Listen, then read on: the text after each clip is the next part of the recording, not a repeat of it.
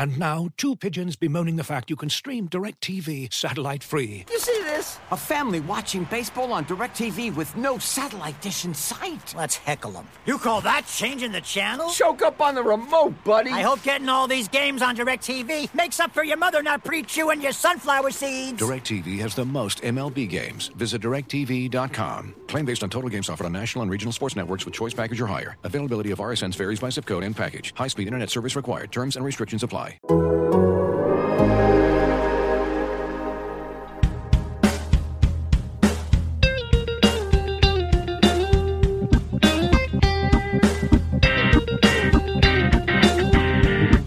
Welcome, everybody. This is Rates and Barrels. I'm Al Melchior. I'm here with Eno Sarris, and we've got a really, really special episode here for you. Eno interviewed Chris Langan of Driveline. A lot of really, really interesting stuff. Some of which maybe you wouldn't necessarily think at first glance is actionable, but you and I were just talking, and there's a lot of little nuggets there that I think are going to be useful to us for thinking about certain pitchers and maybe even a little bit more broadly than that. So we'll get to that interview very shortly here. But before we do, just a little bit of background. So, you were talking with Chris about really the process that a pitcher would go through when they go to Driveline. So, you and I kind of joked about this on an episode last week about, it's like Driveline's like the new best shape of my life. You go to Driveline and, magic happens, but really Danny sent me, listener Danny sent me a image of, he went to Driveline with the ring with the Driveline thing. It's become a meme all of its own. But I mean, this kind of breaks it down, this interview that you did with Chris, because not only do you talk about the process, but there's some really interesting discussion about how sometimes the process doesn't work for everybody, or it works in different ways for different pitchers. And I thought that was really cool. He gives us some insight basically into some organizational trends in terms of what teams are doing what and how they're treating large swaths of minor leaguers. So that I found that part pretty interesting. And the whole beginning of this, I met him when I went and underwent the process that these pitchers undergo when they go to Driveline. I did the whole weighted ball thing. I took my shirt off and did the mocap. I threw 59 miles an hour. Pretty amazing, if you ask me. No, it's not. And we didn't quite get into pitch design, but that's where my story finishes and Chris's begins, and hope you enjoy. And welcome back. We have today a guest I'm really excited to talk to. Chris Langan is the director of pitching at Driveline Baseball, and we met when I was up there with my shirt off, throwing in front of the mocap, and we've been talking ever since. And I just wanted to the nice thing about talking to you guys is that you give us a window into what player development looks like at a team level. You let us sort of know what coaching looks like. A lot of times teams don't want to let us into some of this stuff, So because you guys are free agents, as it were, you kind of give us a little window in. So really, thanks a lot for coming on and talking to me today, Chris. No, yeah, thanks for having me. And yeah, I loved when you came up and you're wearing the pulse sleeve and getting after a little bit with the velo. So that's good to see. Yeah, you ran me through the arm care routine. It was really funny. I've been trying to train my kid, who's now in Little League, and I tried to, without the actual weighted balls, I tried to have some of the exercises to warm him up before we started throwing. And I just had a representative, Charlie Nootbaar, Lars Nootbaar's father, came down from the National Pitching Association, and they're a Tom House association. And one of the things that was really fascinating to me was this idea of warming up to throw rather than throwing to warm up. I think your weighted ball program really is that for major leaguers, but do you have any other aspects of getting ready to throw that I maybe not have undergone? Like, do you actually expect them to have run or done some light lifting or anything before you even start the arm care routine? Right. So typically the HP staff that we have typically is going to handle all like pre-throw, you know what I mean? Any like warm up, getting like core body temperatures up and whatnot. And some of that may vary. I mean, look, there's going to be it's not like the end of the world if somebody wants to do. It's cool to have some variance in how somebody warms up before they throw. Some guys are going to want to foam roll, etc. But our HP staff usually takes care of that for the most part, and that can sort of depend on guys' deficiencies and stuff, how much mobility work they're doing. But I mean, for the most part, at a minimum, just making sure that the core body temperature is up and stuff, because again, you're kind of once you start doing the weighted balls and stuff, whether it's pivot picks or your first throws of the day, like you kind of said, you're kind of you don't want to go into that with your first 20 throws, right? Your first 20 throws acting as, okay, now throw 21 is essentially my first throw of the day. So yeah, I mean, on the youth level, it's you show up to practice, grab your glove, get out there and start throwing, and that was sort of a aha moment for me. I was like, that's a really easy thing that we can do in our practice. Hey, run a lap. Like run a lap, then pick up your glove and throw. That could help some health outcomes, and it's just a super simple thing. So I think we're going to institute that in our practices, and maybe we'll do some of the running. They were, running with your hands up and doing this while you're running, and doing some oblique work while you're running. Just trying to activate all the muscles before they just start throwing. But your sort of view into the world is a little bit more of an off-season view, right? Like a lot of you guys you work with in the off season and you'll keep in touch with because there's things that they want to know about, or they want to, they might want to send you some data or talk to you about it. But a lot of times you have to sort of let them out into the world like your babies. So I thought it was interesting to talk to you a little bit about this year, the rule changes. I know that you're not in a spring training facility right now trying to get them ready. But I'm interested to know, like, did you guys install a pitch clock at the facility? And if you didn't, did you do a little bit of work with guys to get them ready for the pitch clock? And if you didn't have that many guys that were in that situation, what would you have done if you were a major league organization? Because we're seeing, I think, a difference in organizational level. Like, there are teams that are having more infractions than other teams. Like, some teams were a little bit more ready for this than others. So I'm fascinated sort of the idea, like, what would that process look like getting ready for a pitch clock season?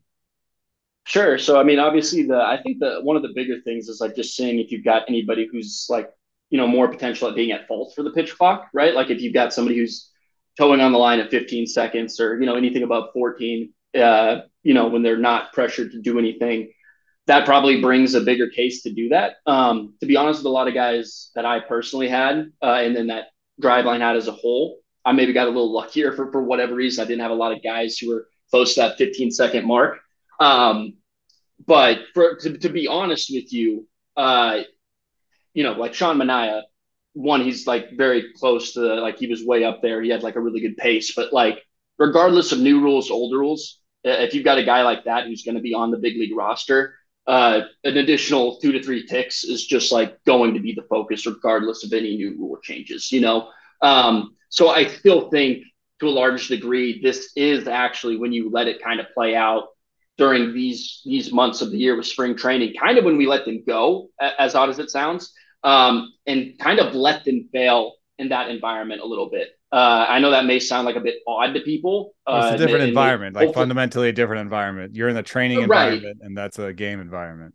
Right. And I think that's the whole point of doing this in spring training. I know a lot of people are upset or just like have quick opinions about it, but like I see the pitch clock is no different than like when we're designing a pitch and it's like, hey, we're not trying to throw the perfect first pitch. Like we're the first 15 pitches we throw in a pitch design setting, I'm not going to try to make it perfect because I want them to get some feel of like a simpler cue and kind of go from there. Okay. And then pitch 16, now you've kind of narrowed it down to like, all right, this is what we need to do. I think that's what Major League Baseball is clearly doing with the pitch clock is like, hey, 15 seconds, let's see how it goes.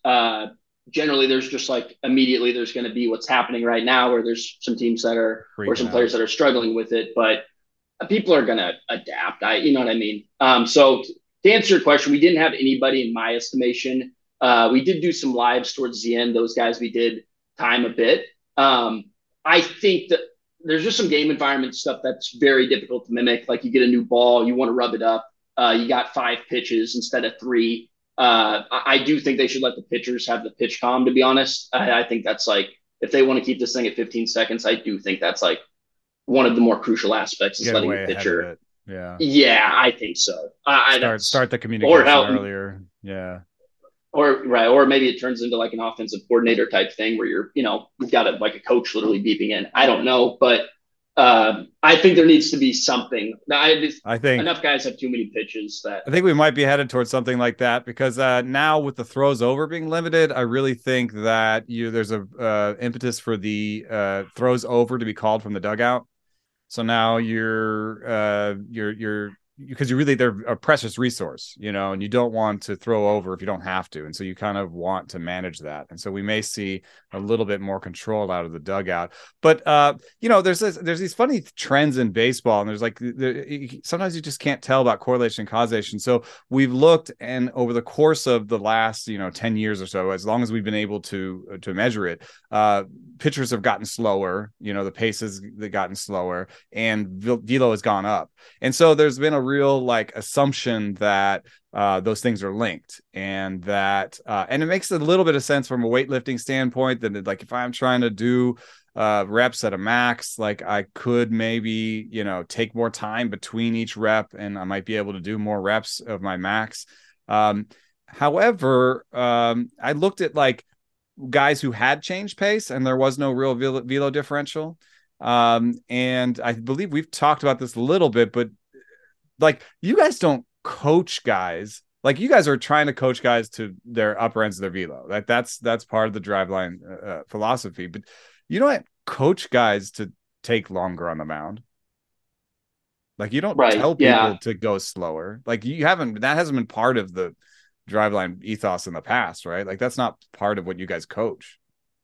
No, there's occasionally guys who when we do plyo velo, where basically they're in an environment that's for reference, I won't get into it too much, but we'll throw these different type of balls and basically throw them as hard as we can for the most part. And it changes the environment a bit. So guys, what'll happen is they take 12 seconds between pitches while they get in this drill, and they take about 5 seconds. And that's all right, take a second. But yeah, for the most part, I think guys kind of have their natural, hey, this is what I'm comfortable with. And obviously some of these guys are going to get nudged towards being a bit quicker. But I know some of the research and such on taking time between reps and stuff. I'm one of those people. I just don't think this is going to make as big of an impact on those types of things. I really personally don't. I figure if it would, you would see more guys who are at this upper end of pace that would, to be frank, some team would call them up, and and they'd be like, hey, let's get this guy, slow him down 6 seconds and see the velo uptick. Exactly. So you see all the teams, especially the smartest teams, all of a sudden all the Rays would be at 25 seconds, right. Yeah. What's going on here? So I think you're right. Yeah. Also, what aren't we seeing? I don't know how much spring training you're watching, but aren't we seeing that a lot of hitters are actually getting? It's seems almost more hitter infractions. And if it's hitter infractions, it could actually be the hitters that are pushing the pitcher pace, right? Right. Taking longer. That could be part of it. I think I would say the hitters is honestly probably in terms of getting balls, things like that, or strikes called on them. I think the hitter's probably the one that right now is, in my estimation, looking at it, maybe making the bigger adjustment. It should you just do not want to get a hitter infraction. I feel like it's just you want to make the pitcher throw the ball. You don't want to give up a strike, man. It's too hard to throw a strike, So I think the hitter is penalized a lot more if they're not ready than the pitcher, Yeah. In my opinion, at least. Yeah. The one thing that's interesting to me about pitch design, you kind of were just talking about it, was this idea. Out in the public sphere, we see more of the successes. Right. We see you guys with maybe a Ronaldo Lopez image thing, or the Matt Brash one was pretty cool, where you're hey, we're trying to teach him a cutter. Here's some struggling with it, and boom, here's the cutter. It's beautiful, And so we see the Ronaldo Lopez, or we see some of the Mitch Keller stuff out of Tread, where you're oh man, they said they did this and they did it, and it's awesome, But when you're talking about if we had the first 16 throws, we're not really looking for it to be perfect. What's the sort of role of failure in pitch design? And Like, is it much harder than people think? I mean, I think people now think that with all the data and the tech, you just say, okay, he went to Driveline and developed a cutter. He has the cutter. It's 100% lockdown, ready to go. I mean, it doesn't work that way, right? Like, pitch design is not something that's 100% science. Looking for an assist with your credit card but can't get a hold of anyone? Luckily, with 24/7 US-based live customer service from Discover, everyone has the option to talk to a real person anytime, day or night. Yep, you heard that right. You can talk to a real human in customer service anytime. Sounds like a real game changer if you ask us. Make the right call and get the service you deserve with Discover. Limitations apply. See terms at discover.com/creditcard. Looking for an assist with your credit card, but can't get a hold of anyone? Luckily, with 24/7 US-based live customer service from Discover, everyone has the option to talk to a real person anytime, day or night. Yep, you heard that right. You can talk to a real human in customer service at any time. Sounds like a real game changer if you ask us. Make the right call and get the service you deserve with Discover. Limitations apply. See terms at discover.com/creditcard. Right. So, I mean, I think the thing where maybe it comes off as easy, or it's like, how did this guy develop the pitch so much quicker, is we do have more data with the Hawkeye implementation. Obviously, us in general generating our own data with cues and things that we're using to kind of try to get the ball to move how we want to. So there is a process that I think is a heck of a lot better than it was before of like, is this guy a good candidate for this pitch? It's like whether you're going for whether you're going to max out the stuff plus of the pitch or you're going for like just core results, you know what I mean? Like, and we're always shooting for results, but like at the big league level, you'll get some guys who just like, boy, he needs to get a righty out. So like, we're going to sell out for this shape, even if it's, if you threw it both to righties and lefties, it wouldn't perform as much as another pitch shape. So I think there's definitely an analytical layer of like, all right, this is a good pitch shape for this player, and it makes it quicker, but yeah, I think, or what I've learned in my estimation of doing it is you want to basically, if somebody has not thrown the pitch shape before, get them to exaggerate it in both directions. Like if they're trying to throw a sweeper, make them throw something that's just massively huge, right? Massively huge. And then have them go the other way, make them throw something that's like, they get behind it too much, because it generates feels that they then know, okay, that's bad. That's bad. That's good. That's good. That's bad. Okay, now I know what the good one looks like. And I think a lot of times it's kind of with this pitch clock thing too. People are, it needs to be 18 seconds. It needs to be 20. Well, just like, let's see what happens after, each game and see how much those reductions, how much less people are getting penalized, So it's kind of that same trend. But trying to find the right feel in between two extremes. Right. But like the grip stuff, the seam orientation stuff, that stuff is we didn't have that, I think, before 2020, or at least teams didn't to the level they knew. Like the importance of it probably wasn't known. And now that it is, it's much easier to create some of these pitch shapes and do it in a quicker manner. But to your point, there is some. Go ahead. I mean, are there just pitches that you come to the plan with, and they're just not going to have that feel? Like it's just not in their toolbox. It's I used to think of like pitchers as being sort of natural supinators and natural pronators, right? And so is that just part of the thing that you come to the table with? We're like, oh man, it looks like you're sort of a natural, pronator. So, you're probably not going to throw this amazing, what is it? Probably a sweeper. Is a sweeper hard for a pronator? There's some pitches that are. It's typical. Right. No, there's definitely there's an element of like splitters with over the top guys versus sidearm guys. Like good luck. Like it's very difficult to get somebody who is sidearm to throw a split. Yeah, right. And then there's also if you've got a guy who's like, middle in spin efficiency, or he's like, let's say a pronator is 100%, a supinator is anything below 85. If you've got a guy with 85% spin efficiency and you're going to try to tell him to turn over a changeup, that's, you shouldn't even be really trying that. You know what I mean? So there's certain, basically, as you bias towards one end of the spectrum and as you're evaluating like, hey, how's this going? You sort of have a mental clock in your head of like, if we're trying a cutter, this guy supinates well, and like the first 5 pitches aren't going well, there's a hell of a lot more persistence with that guy to keep attacking it than the guy who's like a little bit more pronation bias. You know what I mean? And then so you're getting better at fitting the new pitch type. It's not just like, I think in the past there was like, oh, well, you need a changeup. Right. Like, 100%. You want to be a starter? You need a changeup. Right? Like, yeah. Now it's like, okay. Right. And then you have these tendencies with your mechanics. And so we can probably give you this instead of this, Right. And the type of changeup too. I feel like, I think everybody still wants a starter to have a changeup. You don't have to, but the difference is now we can kind of, hey, you take it on the one seam, just throw it, try a split changeup and put a little pressure in these fingers and throw it normal. So like there's basically different, you'll get a guy who doesn't have a changeup, but the only changeup he's been taught is to turn it over. You know what I mean? So like effectively he's never been taught this form of a changeup that fits his biases better, basically. Right. Right. And with the spin tilt and observe tilt, you can also kind of see if it's a coaching fault or the athlete's fault. Basically, the idea would be the athlete doesn't know seam orientation type stuff. The coach should, Right. The one question I had about that was, so Hawkeye has directly observed spin axis, and that was a big leap forward in our model. And our stuff model was a big change in it when we were able to put in the differential between observed and inferred spin axis. So basically seam shifted wake, right? What sort of products are there out there, data products, tech products that can do that other than Hawkeye? I just talked to Rapsodo. They have a new seam orientation product in, seam orientation aspect of their newest product. Is that, how do you tackle seam shifted wake in your training sessions?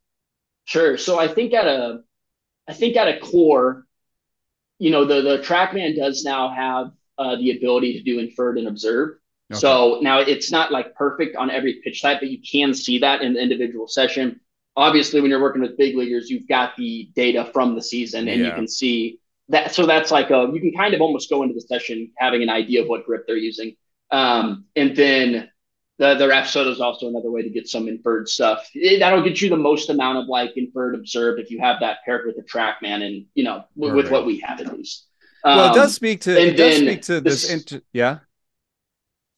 Sorry. Oh, sorry. So the seam orientation stuff specifically is going to be more looking at for us, at least at the current point, looking at the camera and, kind of verifying, did this guy get too far up in front of his sweeper? Did he get too far down? Is he getting the right spin efficiency? So the edgertronic is still really important. The high res image. I think so. I think that's got to pair that with what you're seeing. I still think too many people are maybe just due to difficulty of setup and like the getting the settings for outdoors, indoors. I think that camera is not used enough in pitch designs, to be honest with you, even though it's been around for so long. There's this interesting aspect to Stuff Plus. I know that Stuff Plus is part of the coaching process for y'all. But I've noticed that, every time we train our Stuff Plus, like our Stuff Plus is a baby because we only do have Hawkeyes. We have 3 years, right? And in those 3 years, we had COVID, we had the sticky stuff enforcement, now we have pitch. Like it feels like it's been a pretty tumultuous 3 years. And the sticky stuff enforcement, we actually saw a change in league-wide Stuff Plus with the sticky stuff enforcement. So, one thing that was interesting to me is that like our Stuff Plus has improved, our model has improved as we put more data in. But it is a kind of a living model because, you want to be unique as a pitcher and, unique is better. And the model is pretty good at doing that. But then we start chasing unique. So the first few people that threw a sweeper, I don't know who the OG sweeper is. Is it Kluber? I don't know. There had to been. Is it maybe? Yeah, I mean, because he called it a curveball. Right. Yeah, I get your point. I think I know where you're going with this. So we have there was an OG sweeper that in the model was really good, and so that produced good results. And now everyone's throwing a sweeper. It's like the sweeper is the big thing, and the more people do the sweeper, the same thing has happened actually with vertical ride on fastballs. That it used to be that like 17 was good enough, I think, in terms of induced vertical break, and now you got to chase past that because 17 is almost average, right? And mean, as soon as something is average, the hitters are like, okay, I just target the top half of the ball. I got it. You're a vert guy. I got it. I've seen it. I see a ton of you guys now. Like everybody's a vert guy, So you either chase vert beyond it or start doing these cut ride fastballs that people are doing, or maybe we'll see the return of the sinker. But anyway, we're always chasing unique. So what happens after you've taught everybody a sweeper? Does the sweeper still perform the same way, or are you just going to chase a new pitch type? What's the role of sort of it's almost the role of like skepticism and open-mindedness, like there might be a new pitch that we don't know about yet that is more unique, and it might not look great in our stuff models now, but you know what I mean? Like it's changing over time. Like what happens when you teach everybody a sweeper? What happens next? Right. So I think your point is right, of just like constantly getting more of this data and seeing like the numbers I have in my head, I think is like in 2020, 15% of righty sliders had more than 10 inches of sweep. And last year it was 26%, which is massive change. You know what I mean? I think year over year, man, that's crazy. That's just, and that was also with like a lockout, you know what I mean? So like you think about how many more we'll probably see this year. There's just one, I think, I'll get to your question, but I'll kind of just very quickly, briefly summarize this. The stuff model has obviously influenced people to make shape changes with far more confidence than they did previously, where you get like a spring training at most, and there's some variance by a lot. The sweeper doesn't look amazing. Like if you're scouting it, like if you're watching it, a lot of times the sweeper doesn't look amazing. You know what I mean? It looks kind of like a slower cutter or something. Right. It probably depends too on another thing is you might just introduce more bad sweepers. That's part of it too, which is why the stuff model is so important, is because it's like, well, if he throws a gyro 88, like, and there's obviously other elements like command and things like that I don't think there's just so much. Logan Gilbert came up with a sweeper, and that was better by Stuff Plus than his gyro slider, but he can command the gyro slider a lot better. And so, right.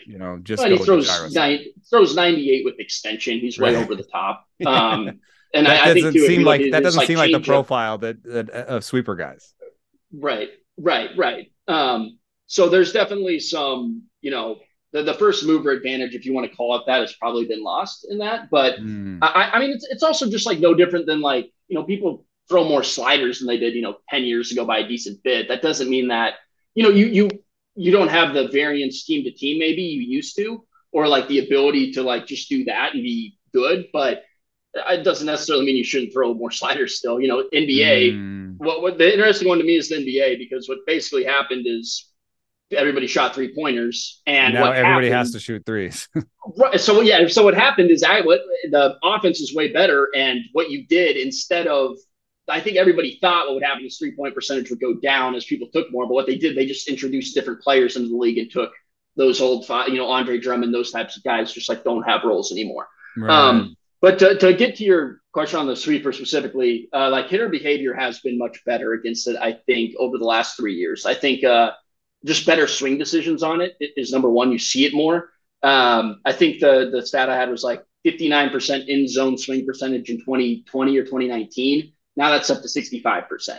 And they're chasing it a little bit less too. So I think people are seeing the shape more. They're having a better idea of how to hit it. Now that doesn't, again, I still think that, if you're a right-handed pitcher and you cannot get righties out and you have any capacity to supinate, like it's just still a really good pitch if you can command it, So I think obviously hitter behavior is the biggest thing that changes there with the sweeper and such. I don't know that, I think we're probably going to start approaching guys are throwing this pitch and they shouldn't be. But if you look at like the Yankees and the Mariners minor league like numbers, like they just have every single pitcher in their org throw it, and until they decide it's bad, right? Right. And that's like, people think that's like, I get how people can think it is oversimplified, but at the same time, like this pitch is might as well cycle through it. Cycle through it, see who can do it, right? Right. But I don't know if that answers it enough for you. But I do think the other thing is just the command. I think people really underestimate, you could have two really good stuff plus pitches, but if it's a sweeper and it's a big curveball and you have 30 command, what can you throw in the zone? Right. What are you giving that guy then? You know what I mean? Right. It's, you got a fastball maybe, but if you're throwing a sweeper and a curveball, guess what? Your fastball is probably not that good, because like the trade-off to the typical form is like if you can throw those two pitches with high stuff plus, fastball is usually going to be cut a little bit and not necessarily in a good way. So, right. And I've seen too many profiles of pitchers where they have a high stuff plus pitch that they just can't throw. Like Carlos Rodon has always had a high stuff plus changeup, and he can't really command it. So it's really can only be almost a waste pitch, you know? And then there's other pitchers that I've seen that only have fastball command.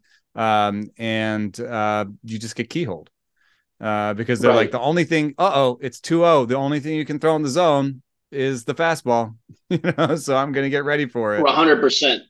And to answer on some of the pitch design stuff you're talking about there, that is where a lot of the selection bias kind of dies. Is you'll have guys, I think the best example, to be honest with you, is splitters. I mean, you get an over-the-top guy, they'll throw a damn good splitter in a pitch design or a few of them. It looks great. It looks great in the moving images they throw on Twitter, you know. Right. And I mean, I've posted a few of those but like the point is a lot of times you got to know what you're competing against. Like how good was the previous changeup, right? If they're just not going to have a changeup, you should do that all day and see what happens, you know. But I think that's probably the splitter is probably the best example of like there's guys who could have absurdly good stuff pluses with it, but you just don't see it even introduced into the data because they know what's going to happen. You know, it's just going to be too many balls. And to your point, I've seen that a ton where I genuinely think like people look at the MLB and they look at stuff plus, they look at command plus, whatever you want to call it. And they think, well, they don't realize that there's some pitchers that actually have way better stuff plus potential, but to your point, they can't command the pitch, so they don't get to throw it. So their stuff plus is reduced. That's an example of command actually holding back somebody's stuff plus because they can't get into contact. They don't have maybe the ability to throw these swing and miss pitches in contact inducing counts, if that's what you want to call them. And so they just throw average fastballs, and that's not the pitcher they were in the showcase. You know what I mean? Well, hey, I just got a Driveline guy to talk about command. Uh-oh. I thought you guys were just about throwing it as hard as you can. You guys, nobody in the Driveline can put it anywhere. Don't you know? I try to a well-placed 88-mile-an-hour fastball can get people out.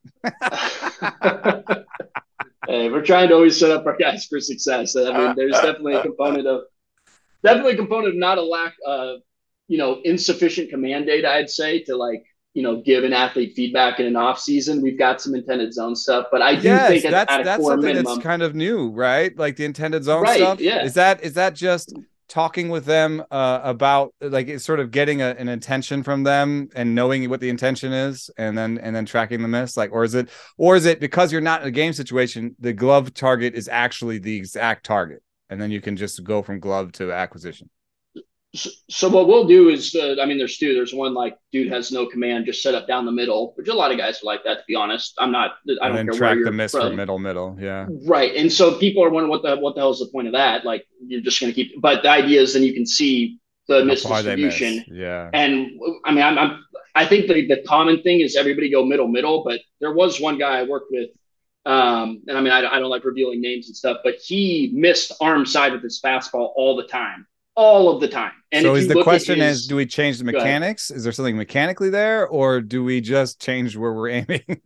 Right. 100. No, that's always how I'm thinking. I think that's always how Driveline people are thinking is like, can we just change, it's like the Derek Jagers has if you had like a presentation, just like if you're playing darts, everybody knows the like 20 is the best throw per se, but you can probably average more points if you account for like your inability to command the dart. You get what I mean? And that's no different than baseball and what the Rays have kind of done. But my point on that is this guy basically, righty-lefty command with fastball is completely different. Splits were absurd, and I really think it was mainly because of this command difference. But he always targeted his fastball away to both-handed hitters. Well, when he threw it to a righty, it would run back into the zone. Strikes are really valuable. That worked. When it was a lefty, starting at arm side, every miss is this way, right? So, okay, we can yell about him pulling his torso off and all this stuff, or we can kind of do our jobs and just put him in a better position. Just aim in. Right. And so the idea is you can extrapolate that with every pitch type. And then ideally you start with the tactical, hey, let's change the sights, et cetera. And then at the very least, you at least have something when the guy's throwing It's maybe a bit more deliberate because he knows it's being tracked, and then you can kind of see how the missed distance changes, essentially. But yeah, that I think is kind of the thing that needs to kind of be configured. But I think at a minimum, setting guys up for success, whether it's, hey, here's where we should probably put the glove, and simulate like 1,000 pitches and see what like the command ERA or the plate location plus would be. And then, like I said earlier, you just got to set guys up. Hey, let's take 10 points of slider stuff plus off. But if we throw a gyro pitch, we do have a lot of stuff in our some of our research that says, hey, this pitch, it's easier to get closer to your target. And if you're closer to your target, your balls are more competitive. You've got a better shot at chase. We got a natural sense of your mechanical inclinations, supination, pronation, that sort of stuff. We have a natural sense of your command, of what your natural command is, and given those things, we think this pitch is probably the best way to go.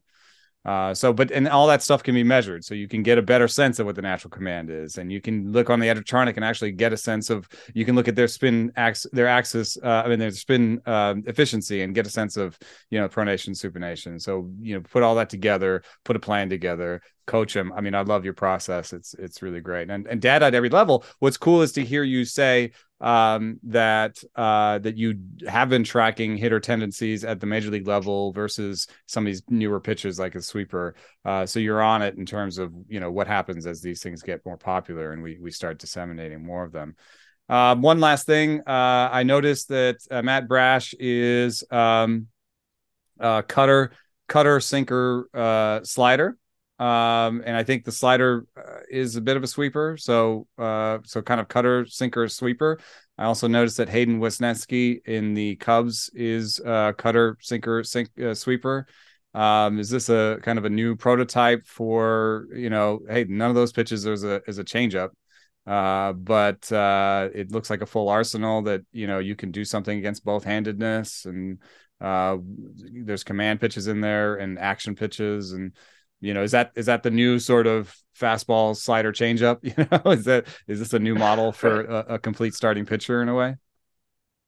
Man, so I think like the basic, if you're in the minor leagues right now, like where there's just like like the whole point of the Stuff Plus thing to me is more for like these minor league guys, in my estimation, early on, and this like, hey, 4% of these guys, you know what I mean? There's just like, you've got like 90% of these guys who just need massive variance in their potential because they're just not projected to be anything above AA.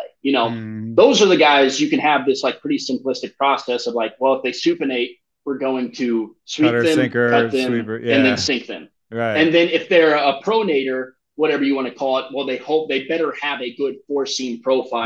That'll be vert, downward slider, like power slider. Yeah. Right.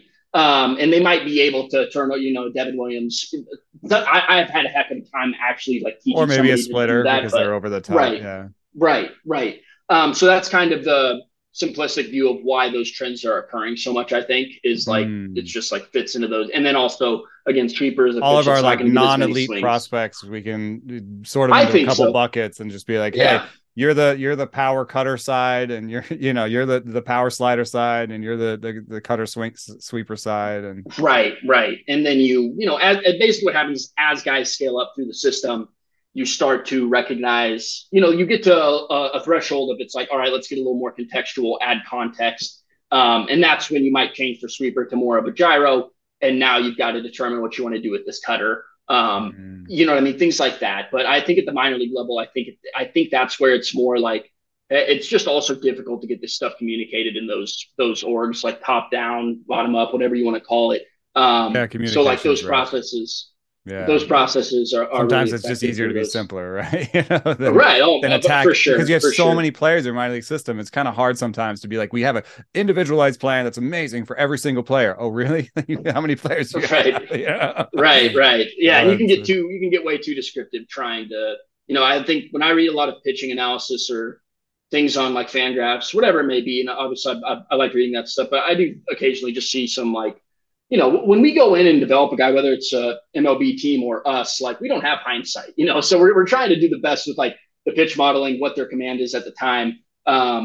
and you end up with a lot of like, oh, this guy's good because he tunnels his pitches, and it's like, well, I don't know, I don't know that I would have thought that slider was, are you telling me I should give every single guy Amir Garrett slider now? You know what I mean? It's just like I don't know that that's gonna. There is still work individuality like that shows itself, sure. especially at the very highest level, the very elite.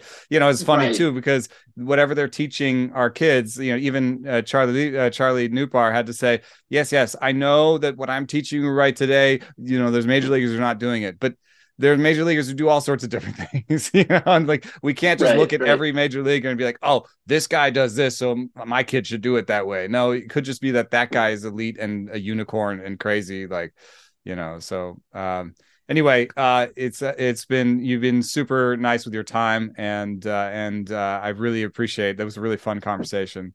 And I hope our listeners got some value out of that. And Chris, I hope to see you around the backfields, or maybe I'll have to come up and see if I can blow harder than 59. Yeah, for sure, man. No, I appreciate it. I could have done this for a lot longer. We'll have to get one of those Stuff Plus beers too and chug those down soon. So thanks for coming on. Yep. If you're as obsessed with basketball as I am, then you know there's no better time of year than the NBA playoffs. Hey guys, this is JJ Redick. Twice a week, I'm cooking up something special for basketball junkies on my podcast, The Old Man and the Three. I bring on guests in all stages of their careers to talk about the league and share stories you won't hear anywhere else, like Devin Booker on why he talks so much trash, or Paulo Banchero on his shooting workouts with Kevin Durant, Ray Allen's epic free throw competitions with LeBron when they were teammates in Miami. But it's not just about the player interviews. Every Monday, I break down the top 3 things happening around the NBA without the outlandish takes. Often joined by masterminds of the game like Tim Legler, we dive deep into topics like rookie reports, trade breakdowns, and why is meme mugging now a tech? The Old Man and the Three is the only companion podcast you'll need during the playoffs this year. Be sure to listen to The Old Man and the Three ad-free on Wondery Plus or wherever you get your podcasts. And now, 2 pigeons bemoaning the fact you can stream DirecTV satellite-free. You see this? A family watching baseball on DirecTV with no satellite dish in sight. Let's heckle them. You call that changing the channel? Choke up on the remote, buddy. I hope getting all these games on DirecTV makes up for your mother not pre-chewing your sunflower seeds. DirecTV has the most MLB games. Visit DirecTV.com. Claim based on total games offered on national and regional sports networks with choice package or higher. Availability of RSNs varies by zip code and package. High-speed internet service required. Terms and restrictions apply. All right, well, welcome back. That was just a fantastic interview, Eno. And, also the little bonus of you doing an impersonation of the Driveline Skeptic. I am too online, I think. Good stuff. Good stuff. Pitching Twitter does sound like that sometimes. Yeah, I think it was a good personification of it. I think we can all appreciate that. So there's 1 or 2 things from that interview that I just want to dig a little bit deeper on and make it maybe a little bit more actionable too. You and Chris talked about, pitchers trying different shapes, different pitches, new pitches. And I know you and I have talked a little about Matt Brash and how there was some hype around the new cutter and his tweets about it. But is Matt Brash somebody that you think needs to use that pitch? Who are some other pitchers maybe who need a new pitch this season, and we should pay attention to whether or not they do that? Yeah, one of the things I think is super interesting about Matt Brash is, one of the hashtag on the hype video was make them swing. And so the idea is he doesn't have good command of his fastball, and he throws a sweeper, which is a breaking ball that is also not A, hard to command, and B, big shape. And so basically batters are coming to the plate and deciding that they're going to wait and they're not going to swing. And so the cutter for Matt Brash is really important because it's a pitch he can throw in the zone that has movement that might make them think, oh, it's a slider or oh, it's a fastball, but he can command it because the movement is smaller and he can throw it in the zone. Now, theoretically, that's great. That could make him a starting pitcher. It is, in fact, the same arsenal that Hayden Wesneski has in terms of cutter, sweeper, cutter, sweeper, sinker. That's like the foundation of Wesneski's thing. And we heard that there are teams that are just taking all their low spin efficiency fastball guys and saying, hey, try the cutter, sinker, slider, sweeper method, However, we also talked just in the last interview session after Lars Nootbaar took us through his training methods about the role of skepticism and open-mindedness in fantasy analysis, fantasy preparation, in life in general, really. And I think this helps us at least, not maybe in life in general. I'm maybe a little too open-minded on that side. But in fantasy, it does actually give us a really interesting way to track things, which is A, notice the hype video on Twitter that says pitcher A has a new pitch. Great. That is a piece of information. And if you could jump into the future and know that they actually used it, then you could be actionable on it. But maybe you shouldn't draft Matt Brash as a starter until you see him throw that pitch in spring training, because to date, Matt Brash has not thrown the cutter in spring training. So there's a little bit of an actual sort of process you can undergo where you say, okay, I saw Ronaldo Lopez, has a great new changeup or whatever it is on their hype video. Well, go check the spring training game log and see if he actually even threw the damn pitch, because they have to believe in it.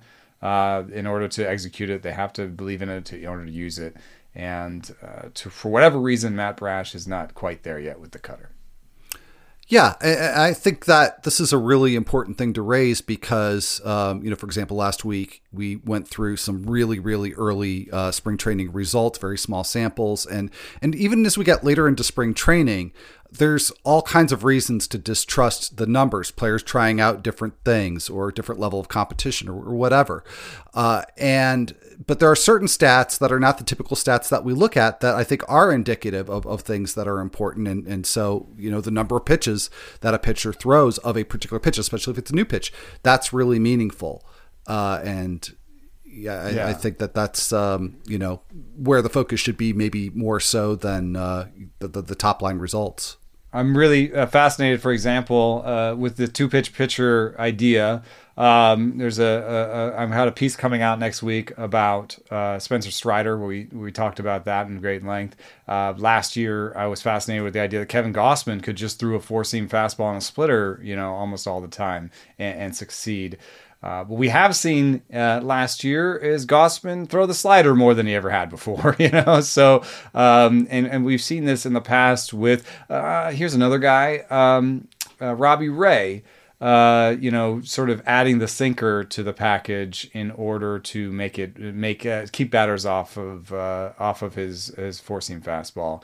And to me, one of the biggest names that my model never really liked, that other people really do like, and who throws a lot of pitches, a lot of pitches without throwing a third pitch, is Brady Singer. And he throws a sinker and a slider, and last year started throwing the changeup. This year so far, 7 out of, I think, 47 pitches were changeups. And that's right there on the bar between, having a third pitch and not. And also, the model still doesn't like it. But the other thing that was good about having projections that park adjusted and stuff is that Brady Singer still gets a 3.7 ERA in the projections because it's a good park and it's a decent division for parks. And so, worst case scenario, Brady Singer gives you a 3.7, 3.8 ERA with some strikeouts, and you're not hurting too bad. But I don't think we're going to get a repeat of last year. I think Brady Singer is really interesting, and he's somebody that's really intrigued me since coming up in 2020. He's really, really good at freezing batters, even with just having the two pitches. So, do you think he really needs the third pitch, or can you just look at the results and say, well, he's got the skill that he's been able to demonstrate without that third pitch? There's no reason to think that at this stage hitters are going to be able to adapt.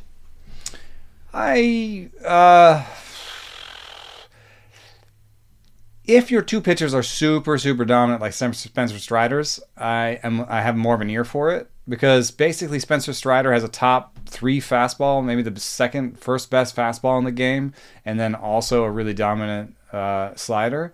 And then Singer is more pretty good, which is, I want a third pretty good. You know what I mean? Yeah. Like 2 pretty goods, I don't think does it for me. But I've also been out on Robbie Ray in the past and been burned this way.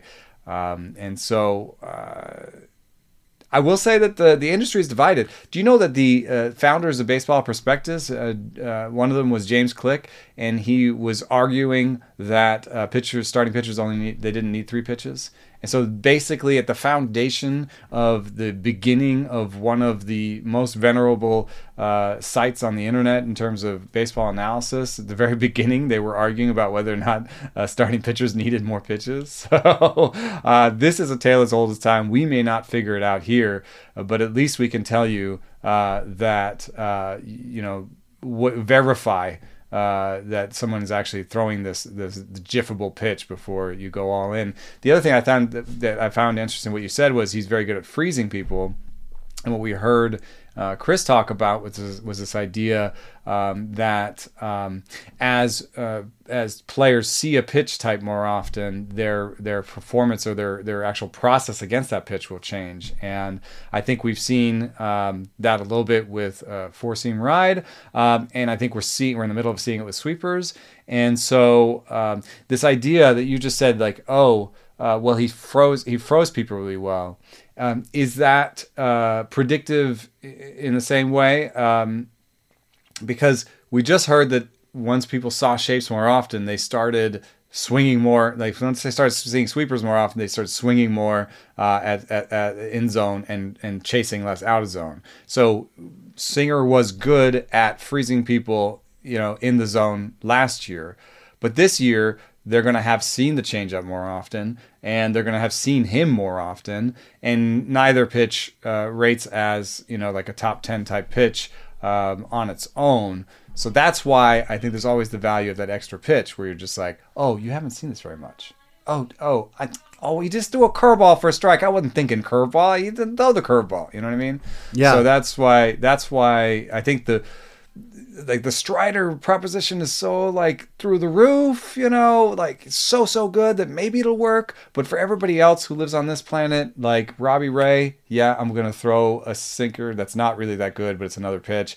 Kevin Gausman, yeah, I'm going to throw the slider. It's not a very good pitch, but they don't expect it. It's like the don't expect it part that's really important. So I think we heard a lot about, just looking into what it's like to use Stuff Plus in your analysis. The Driveline does very heavily in player development, how that intertwines with how we should be thinking about pitchers in fantasy, how we should be thinking about starting pitchers in general. So hopefully, even though it was kind of more of a baseball-y thing, it'll get the gears going. I wouldn't be surprised if there was a study or two that popped out of this that does actually tell us something about who we should draft this year.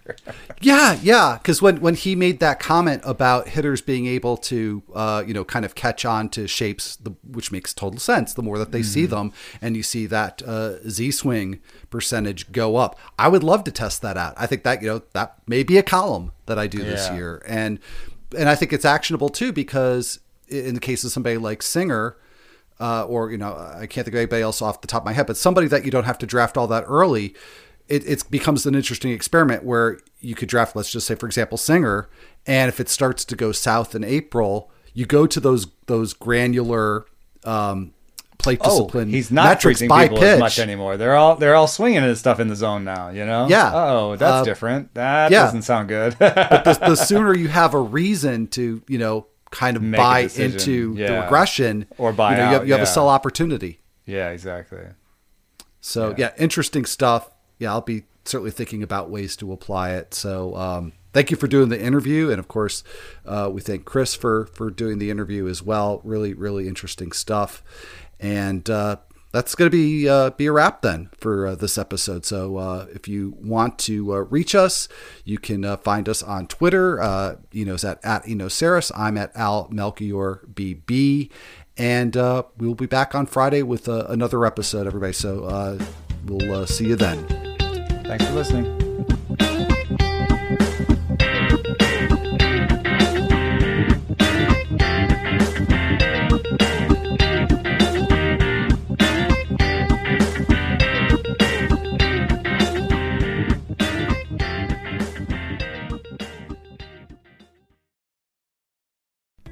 As you've probably heard by now, we've teamed up with BetMGM this season. We'll be using BetMGM lines to make all of our picks, and we'll have special offers for our listeners each week. If you haven't signed up for BetMGM yet, use bonus code The Athletic, and you'll get a 1-year subscription to The Athletic, plus up to a $1,500 first bet offer on your first wager with BetMGM. Here's how it works.